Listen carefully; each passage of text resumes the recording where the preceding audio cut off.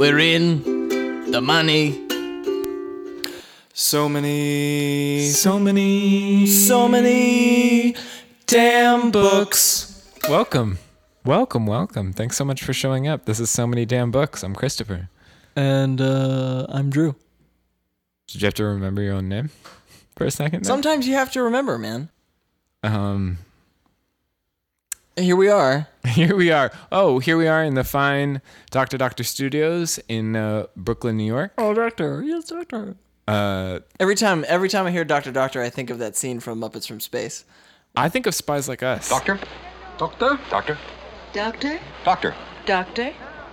Oh, Doctor. All right. I don't know which one of those is better and or worse.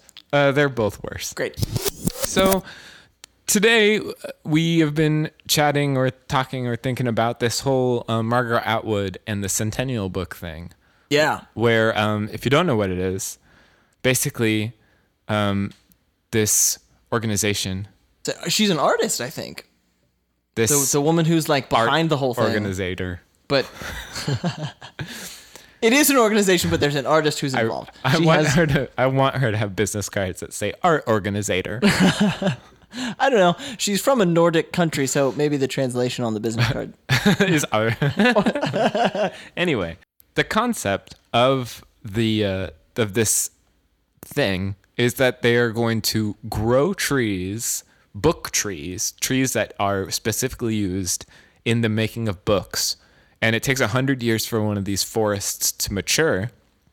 And in that 100 years, they're choosing an author whose book will be printed on these trees, but the book won't come out for 100 years. Yeah. And the first person that they nominated for this wonderful, strange thing was Margaret Atwood, which makes a lot of sense to me. Because there's no one in the world more concerned about the future than her.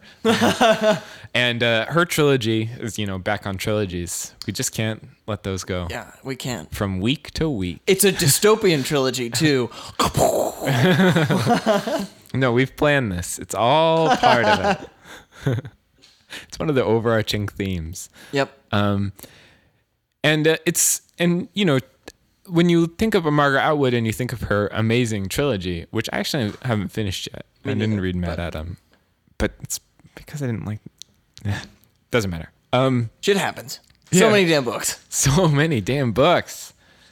And it's an interesting thing because in some ways it's like, who do you write for? Your audience. She has this audience that is currently alive. She does. And in 100 years, they most likely won't be. Yep. I mean, I now have to figure out a way to live for 101 years because I figure right now, if I can maintain the same reading pace when I'm 127 years old, which is unlikely, although maybe not. Yeah, I don't. Unless something Margaret Atwoodian happens. Yeah. I want to be out by 75. Yeah, I mean, let's be real about this. Let's pull the curtain. 75 might even be sticking around a little too. 57, huh? All right. Luke, our producer, says 57. Which, honestly, maybe a tight 40, in and out. I mean, if you've done a lot, If you've done a Douglas Adams worthy amount of work, you can get out by 43. Yep. And people will mourn that loss more than that is true. Than the guys who stick around, the Philip Roths who are just still kicking. And who've quote unquote retired. Yeah. What are we talking about? Right. No, an author what other author should die? Let's get out of here. Let's make this dark. I am very curious about what that book is because, she doesn't, of course, need to continue writing future dystopian books, but it is sort of curious what she could be writing for this. Especially because we, more likely than not, will never get to read it, Yeah. which... It's that weird thing of like there will be more books published every year, and so we will never read all of the books. But this is like, this book exists already, but we do not get to read it. Yeah. And that's odd. Yeah. but in kind of a cool way. Yeah, I like it.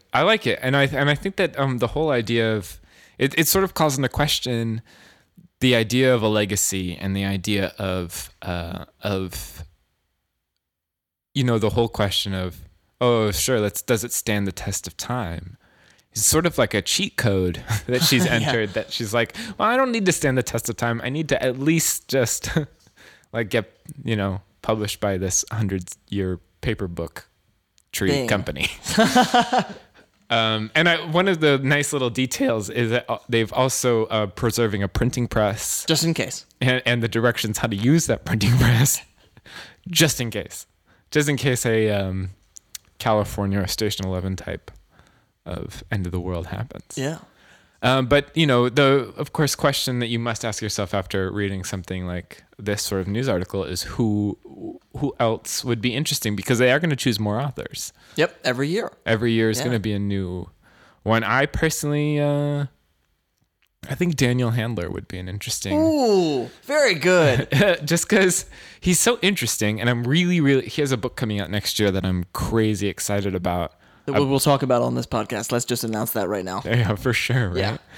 Yeah. All I know is it's like about a girl in modern times who decides to be a pirate. Yep. And I just really, I'm already on board. Yes. Yeah. Yeah.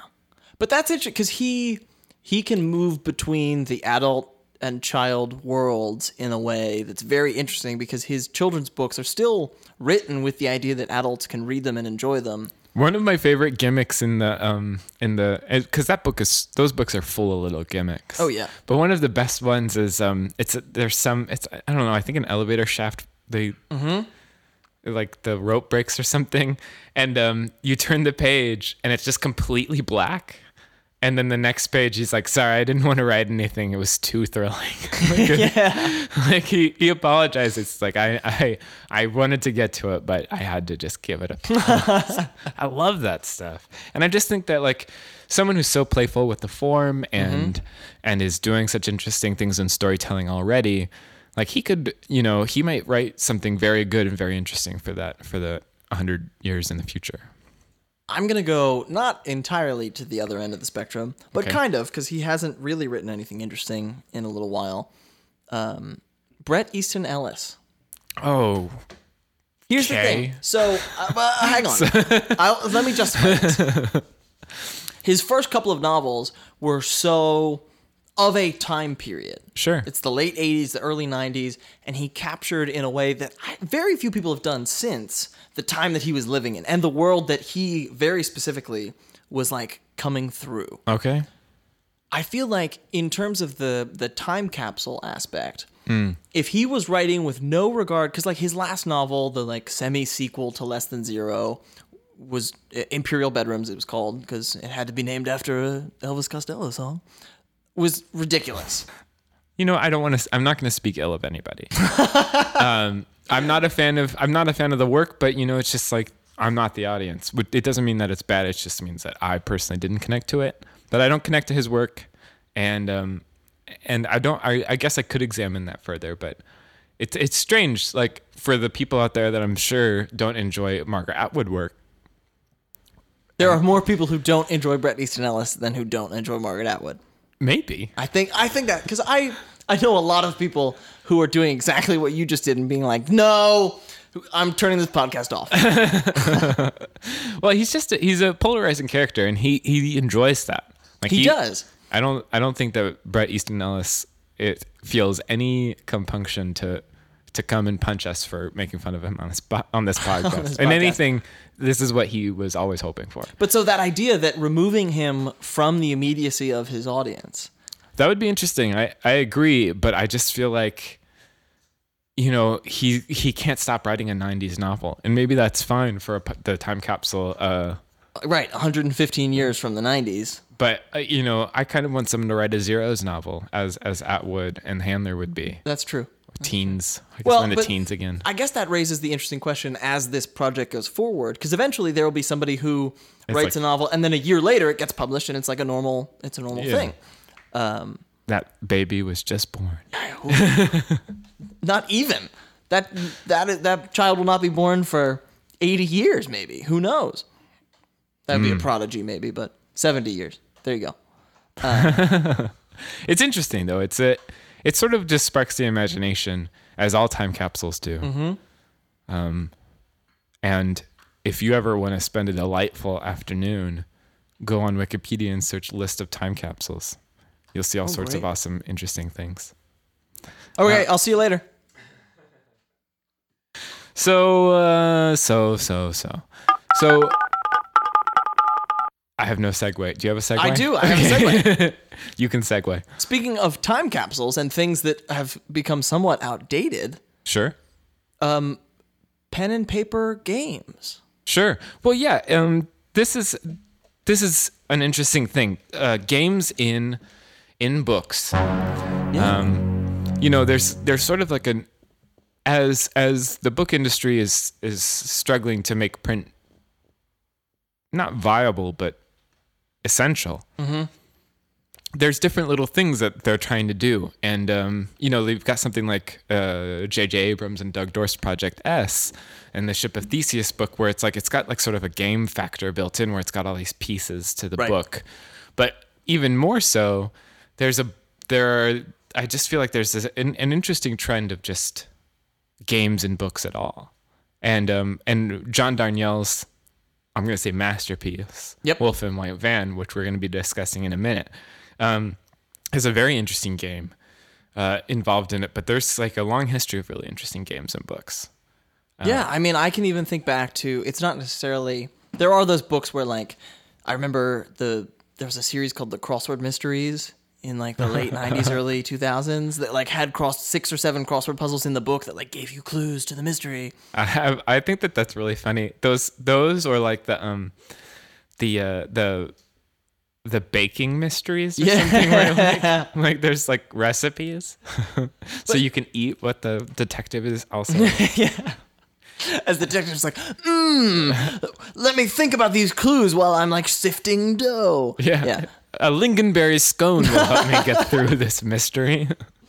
But even childhood novels, like I remember the Westing game. Oh. And sort of trying to figure out the clues that are layered throughout that, not necessarily in the traditional, like at the end of a chapter, so now what happens? But there were clues that were given so that you could try to figure that story out before the characters. And in the other way of games too, there are things like in Harry Potter and the Sorcerer's Stone, there's that wonderful chess game that Ron plays at the end. Yes. Which I don't know about anyone else, but I wanted to be better at chess after reading that. And also I really wanted a wizard's chess, and I don't understand why that's like the one product that hasn't come out that Universal hasn't capitalized on in some way. I mean, I just feel like that's a really easy iPad game, and I don't understand why it doesn't exist already. Yeah. That's wizard's chess. We would like to claim some royalties on that. Yeah, if that happens. We're the official Rowling, sponsors. you know that idea that you had? There's the author D.B. Weiss, who's actually one half of the showrunners for Game of Thrones now.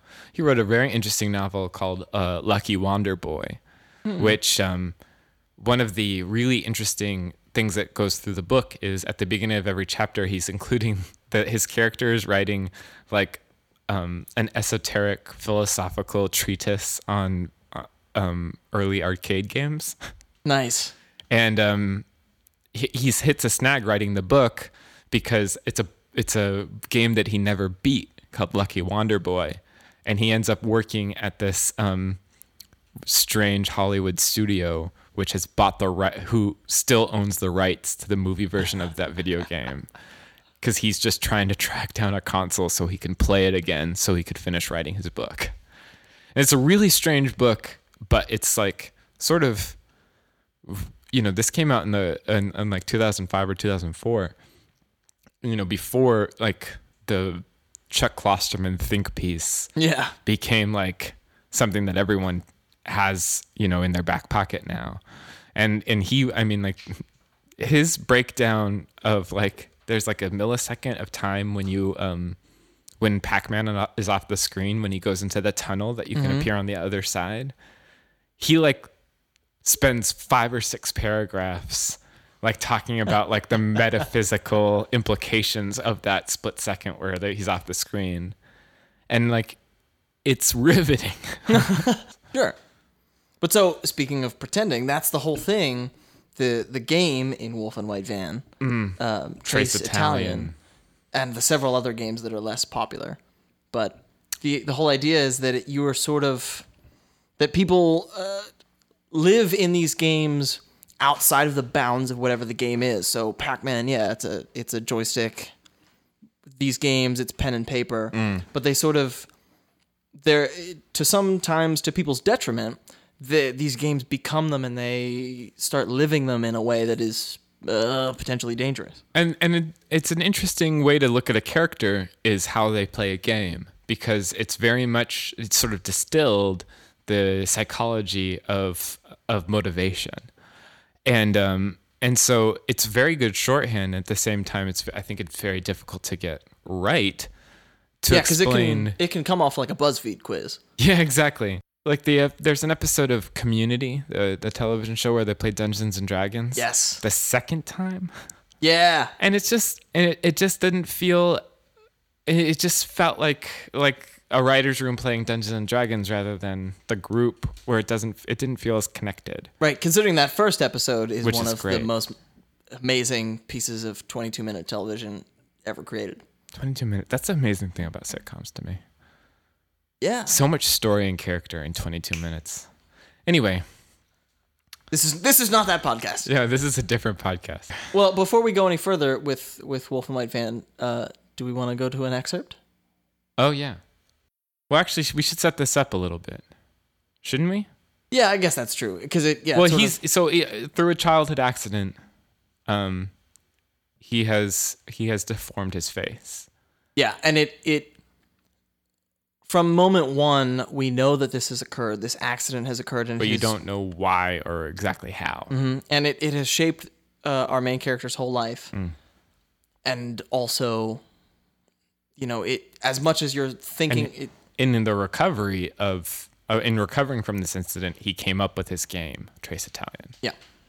So you see where choice sort of enters into the game.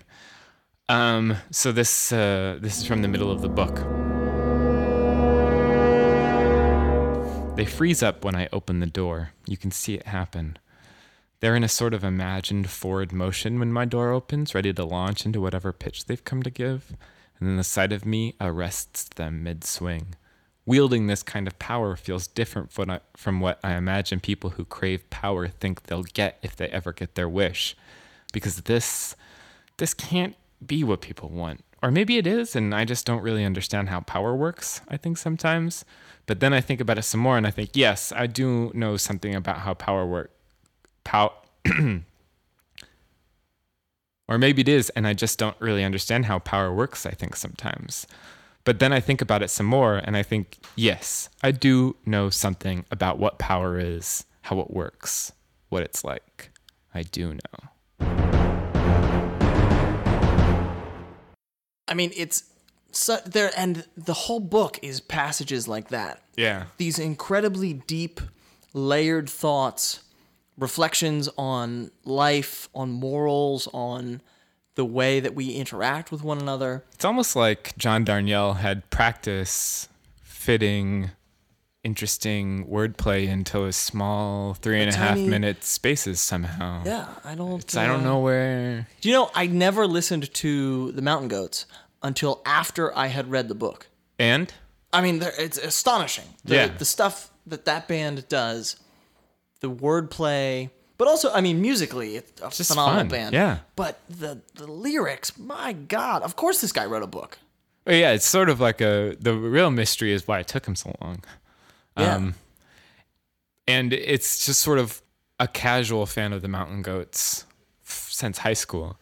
But this is something that I think is even better than anything he's ever accomplished in that band, which is unreal because, like, I went to an acoustic show where he played a few songs at a reading, and everybody in there knew every word to all of these songs. Like, I was like the one person who's like, what?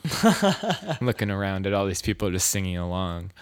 And all I like, it's just one of those things where it's just like, yeah, this guy needs to write a book and he's going to do an amazing job. And you finish this book and I sat stunned. Me too. And that is something that I feel like people say, but that so rarely does it actually happen. I remember finishing it, sitting on a bench, looking out over the East River, and just sitting there for a good 20 minutes. And Right. just sort of like, whoa. Yeah. So, I mean, if that's not enough recommendation to go check this out, I don't know what is. And if you've already checked it out, I mean, there's so much. I mean, it's a really short book, and there's so much to parse out and go through. And Trace Italian is just one of its. You said something to me things. once, right after both of us had read it. You were like, I wish it was real. I wish Trace Italian, and it's. You know what's funny is he also wishes it was real. Oh yeah. I went to an event where he and John Hodgman discussed the book, and he was just like, yeah, I made up a text adventure before knowing that they existed. And then when I found out they existed, I wanted to play one immediately. And so he like paid his money on a PayPal to one of these text adventure games, and it like denied his credit card. And it's because like it's a website that for some reason it's been like, they still pay their hosting fees, but they haven't like conducted a game since like 2006. Yikes. So yeah, I actually downloaded a text game called A Dark Room, which if you have iOS and you loved Trace Italian in a book, it's a pretty good iOS text adventure game. Really fun. There's something I think that we will never see again, unless a Station 11 California dystopia occurs. But that the delayed gratification of the experience. Yeah. We can download iOS games because A Dark Room is amazing. Yeah. But that idea of having to, you get your next move or whatever, the next chapter, and you read it, and you're like, okay, I'm gonna write back and be like, this is what I'm gonna do next. And there are descriptions of this in the book, these like filing cabinets full of possible outcomes. Right. For this storyline, this world that he has created inside of his head / on paper. And there are moments where he's like, no one will ever see some of these outcomes because they are so far down one particular rabbit hole. Yeah, they would die before they would get there. Yeah, but it's such a cool idea that like you would have to wait. Yeah, and you're like looking at the mailbox in that way that I think I only look at the mailbox when I know, like, okay, I've ordered something from Amazon. But all right, so waiting for my Powell's Indispensable subscription. Oh yeah, nice. Yeah, but like that sense of like looking at the mailbox and being like, is it here today? No, it's not here today. Yeah. And the next to be like, it's here, and you race upstairs to open it. Yeah. I feel like that sense of playing a game that way and having to wait is something that has been lost. Yeah. Tragically. Tragic. Well, anyway. Yeah, on that note. On that note, what are you recommending in lieu of male text-based adventures? Let's go completely to the opposite. You meant male in terms of the Postal Service. I did. But I'm going to use male in terms of dudes, even though Wolf and White Fan is a book for dudes and for ladies. It's for everybody. A novel called Rainy Royal. Okay. By a woman named Dylan Landis. Set in New York in the 70s. It's this young girl. She starts the novel in 10th grade, and it sort of follows her into her early 20s. What made you pick this up? Was it just a good review, or? I got it, of all things, I got it at the Book Expo this past year. And it was one of those things where it's published by Soho Press. And they're a publisher who I genuinely, if somebody says like, hey, they're putting out a good book, I'm like, all right, I don't need to know anything more about it. It has a beautiful cover. Looks like several layers of wallpaper that have been ripped off individually. I like that. Yeah, it's cool. But so it's this young girl living, her dad is like a famous jazz musician in the West Village in the 70s, and sort of trying to figure out what it means to discover your own life as an artist while dealing with all of these. Yeah, in the shadow of these incredible people. But it's it's a great New York novel. It's a great novel of like a very specific life in sort of almost short stories. Mm-hmm. And there's something about, the way that like the light sort of starts to fall in New York as the year winds down. Mm-hmm. The book feels like that looks. Okay. That's a poetic recommendation, Drew. Yeah, that was kind of weird. I apologize. No, it's good. Don't apologize. Don't apologize. Read the book, though. Read the book. Don't apologize for who you are. Thanks, man. When does that come out? Because is it out? I believe it came out. Depending on when you're listening to this, it has either come out a couple of weeks ago or a couple of months ago, or a couple of years ago. I don't know. Maybe it's 2020 and you have no idea what we're talking about. That's right. That's right. This is our 100-year podcast. Yeah. You're reading Margaret Atwood's new novel and you're like, what should I read from 100 years ago? Yeah. The answer is Rainy Royal. Or, Christopher? I actually, I'm going to recommend a book that also kind of feels like a game, in the way that, like S, as I was talking about earlier. It's actually a trilogy, which you can pick up for pretty cheap used now because it was pretty big in the late 90s.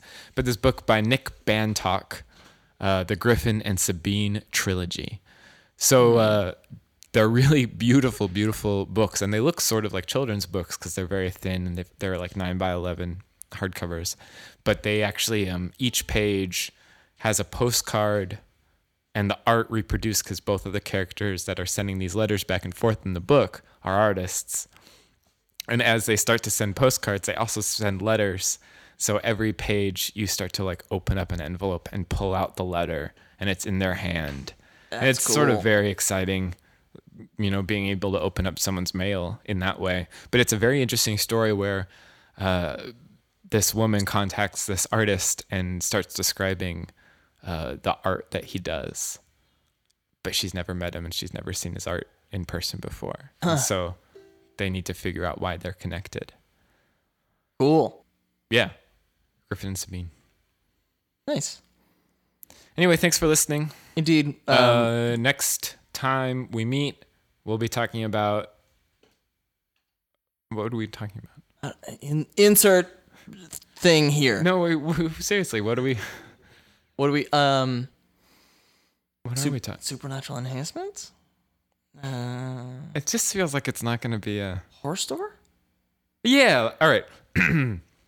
Thank you so much for listening. The next book that we're going to read for October or for fun or for fall is Horror Store by Gary Hendricks, published by Quirk Books to look like an IKEA manual. Yep. A friend of mine who had a terrible experience with IKEA, I got the book and I showed it to him, and he had a visceral reaction and then saw that there was like a spooky face in one of the pictures on the cover, and he was like, that's how I feel about IKEA. It's haunted for him now. Yeah. Just like the book, I guess. Spooky. Spooky books.